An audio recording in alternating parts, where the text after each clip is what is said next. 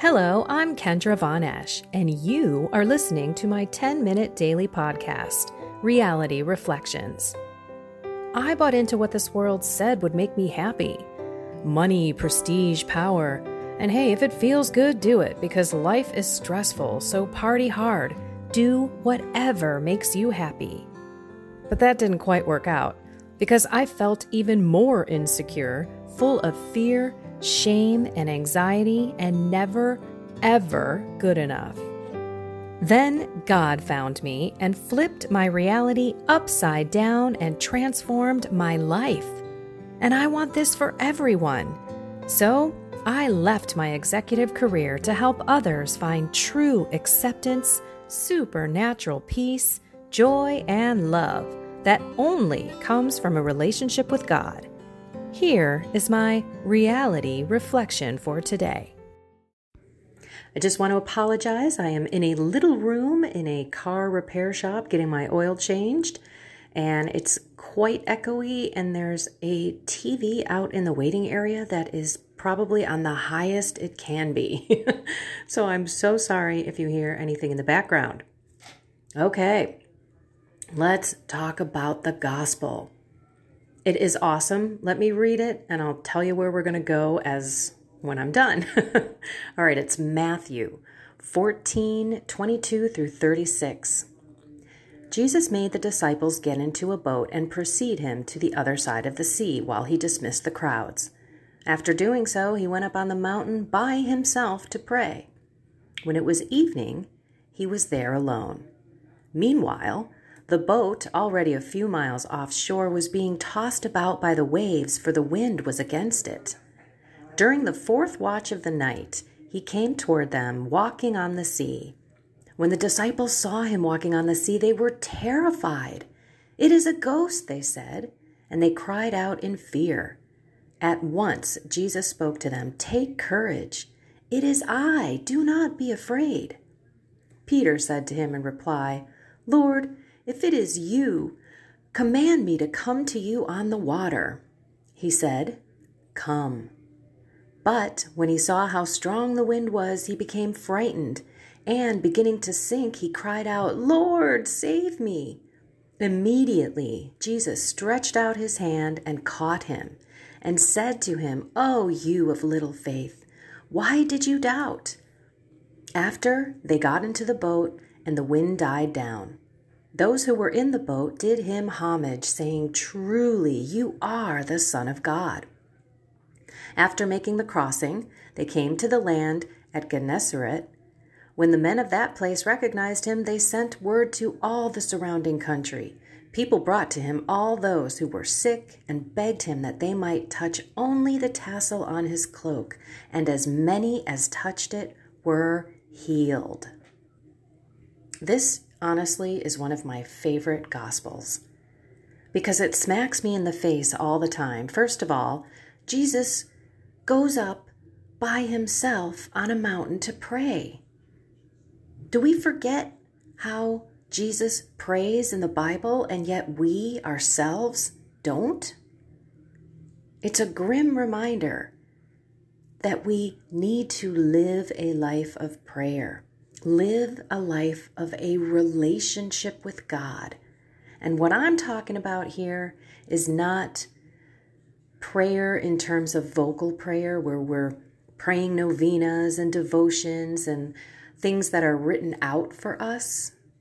I'm talking prayer in terms of a conversation. Especially in light of what's going on in our lives, we need God to talk to and also to listen to and to guide us. And so there you go. Take courage, Jesus says to them. "It is I. Do not be afraid." And half the time we're afraid maybe to even go to Jesus. Or we think we should figure this out on our own. This isn't that big of a deal. When I sometimes rely on myself, when I rely on myself, I'm being prideful. When my spiritual director told me I should be asking Jesus every single moment of every single day what to do next, I thought he was insane. But that is truly what living in the Spirit is.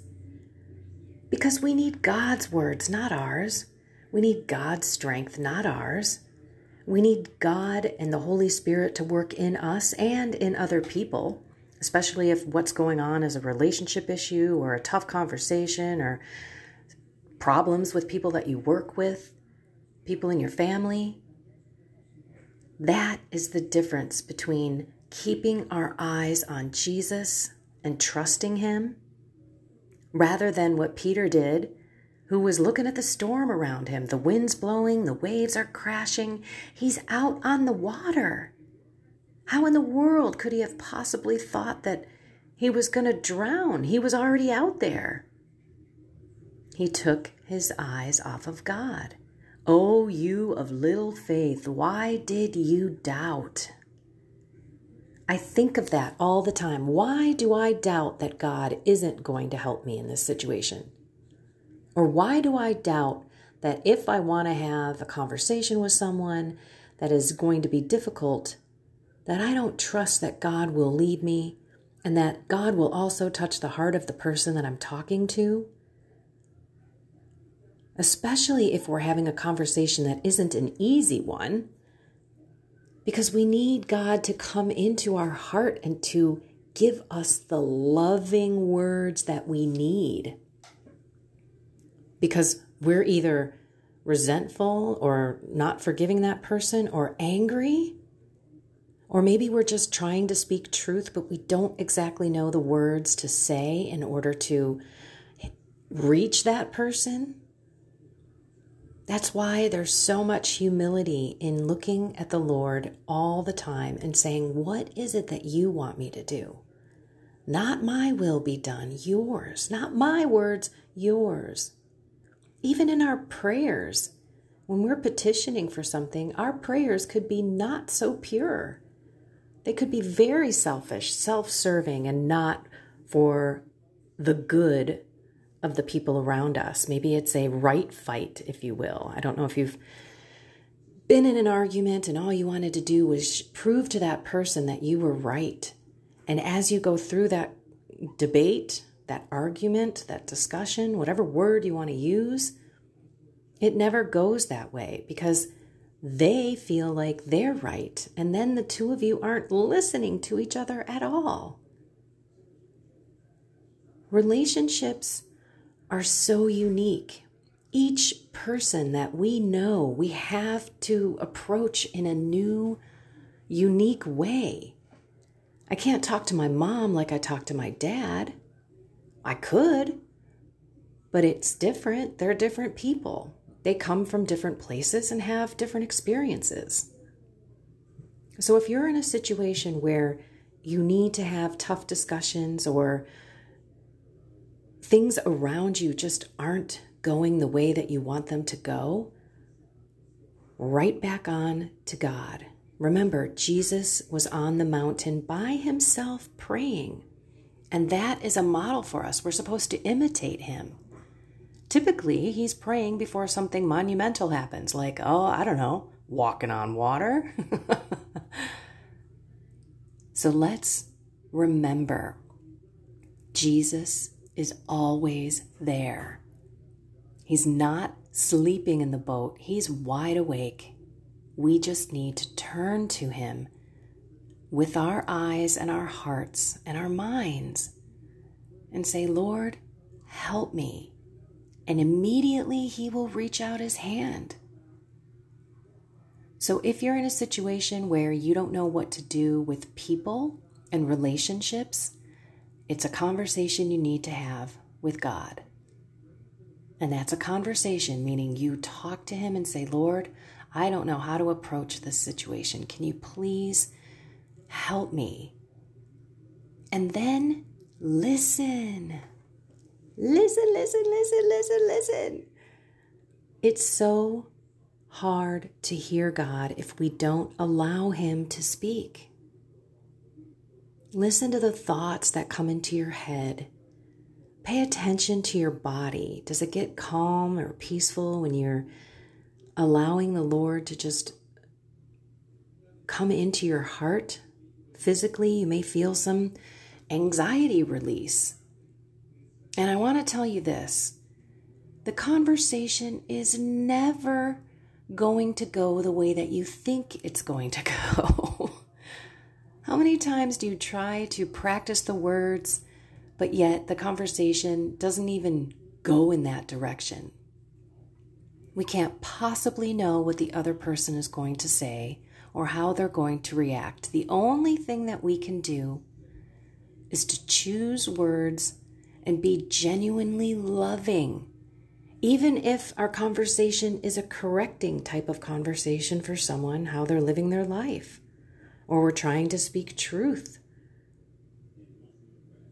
It's really difficult to do it on our own, speaking truth with love.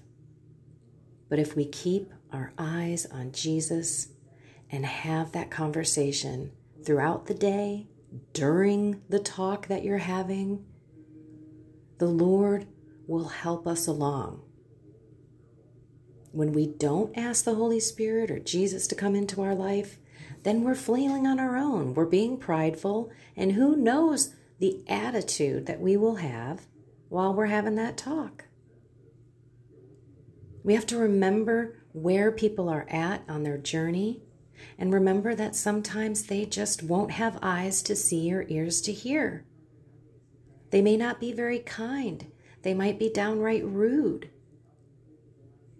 But in the end, if you approach it with love, I always like to say, this isn't a really easy conversation for me to have, but I love you so much. I just want you to know that. And then I drop the bomb. Just kidding. But I grease the skids, especially if it's not an easy conversation. Remember when I shared with you the talk that I had with one of my stepchildren about not having his girlfriend spend the night anymore? I didn't know how that conversation was going to go, but I said, I'm in a part of my faith and I'm looking out after your soul. I love you so much. And this is really difficult for me to say because at one point in time I was doing what you're doing and I didn't think there was anything wrong with it. And I would have never in my wildest dreams expected him to say, I kind of felt that this was going to come one of these days as you were going deeper in your faith. I figured that this was going to come. And here I was all fearful that he was going to scream and yell, and I'm not his biological mom. How is he going to take this?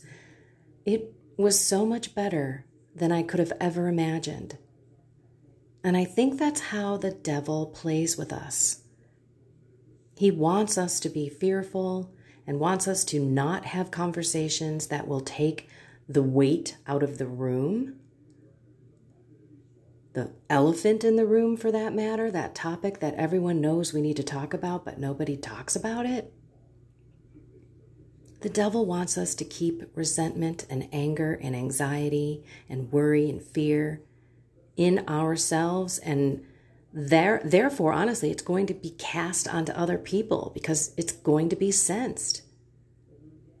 But if you have love and kindness and all of that, and you approach it that way first, you've taken away any of the negativity.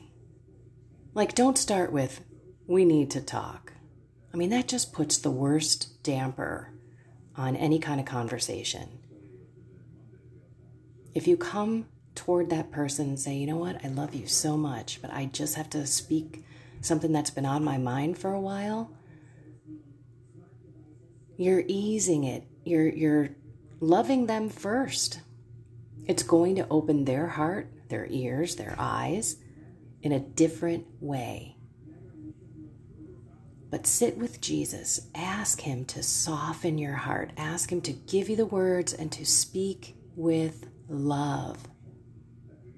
And you know what? Just do it. The more you put off that confrontation, the more you put off that topic, the worse it's going to get. And I did just that with my stepson. I put it off for like 2 months, and it was eating at me. I kept taking it to confession. I'm not telling my stepson not to sleep with a girl in our house, and it's my house, and I'm not taking courage. As he says, again, this gospel, if we read it and put it into context in our life right now, whatever it is that we got to deal with, maybe it's financial issues, maybe you are looking for a job and not able to find one, maybe it's with people at your job, maybe it's relationships in your family, maybe it's illness or some other catastrophe that's coming like death, etc. Maybe you got a big old wedding coming up and you're going to see people that you really don't like, or there's a lot of family issues that you've got to deal with. The sooner you deal with it with love and with Jesus, the better you are going to be. And the more calm and peaceful everyone is going to be, because you're going to take away any of that tension. The Lord will help you through it, I promise. So keep your eyes on Jesus, trust in him, have faith that he will be there during that time. Pray for that other person's heart to be softened and to receive your words as you intend them to be received, with love. And you may be shocked at how easy it was. And now it's over. You've spoken the words, it's out in the world, and the devil lost because he's not still having you sink into this depression and anxiety and fear of having the conversation. It's out there. And then you can move on. That is what it's all about. Life is filled with people that we don't see eye to eye with. But we still need to speak truth. We still need to speak what's on our heart. But in the end, do it with love. And meet them where they are. They're not going to understand, per se, your faith or your encounter with Jesus if they've never had one. But they may understand why you believe what you believe, and why you're thinking what you're thinking, and why you're saying what you're saying. I know I'm speaking like around and about, but I know that there's a lot of people who have different situations that they have to face. And it's just a matter of taking courage, keeping your eyes on Jesus, and don't doubt that it's going to be the worst conversation in the world. It's going to rip up your relationship. If you go with love, everything changes. Their heart will too. Alrighty, everyone. I love you all. Go find something more with God. Face what you need to face with God, and you will be amazed. Have a blessed and inspired day.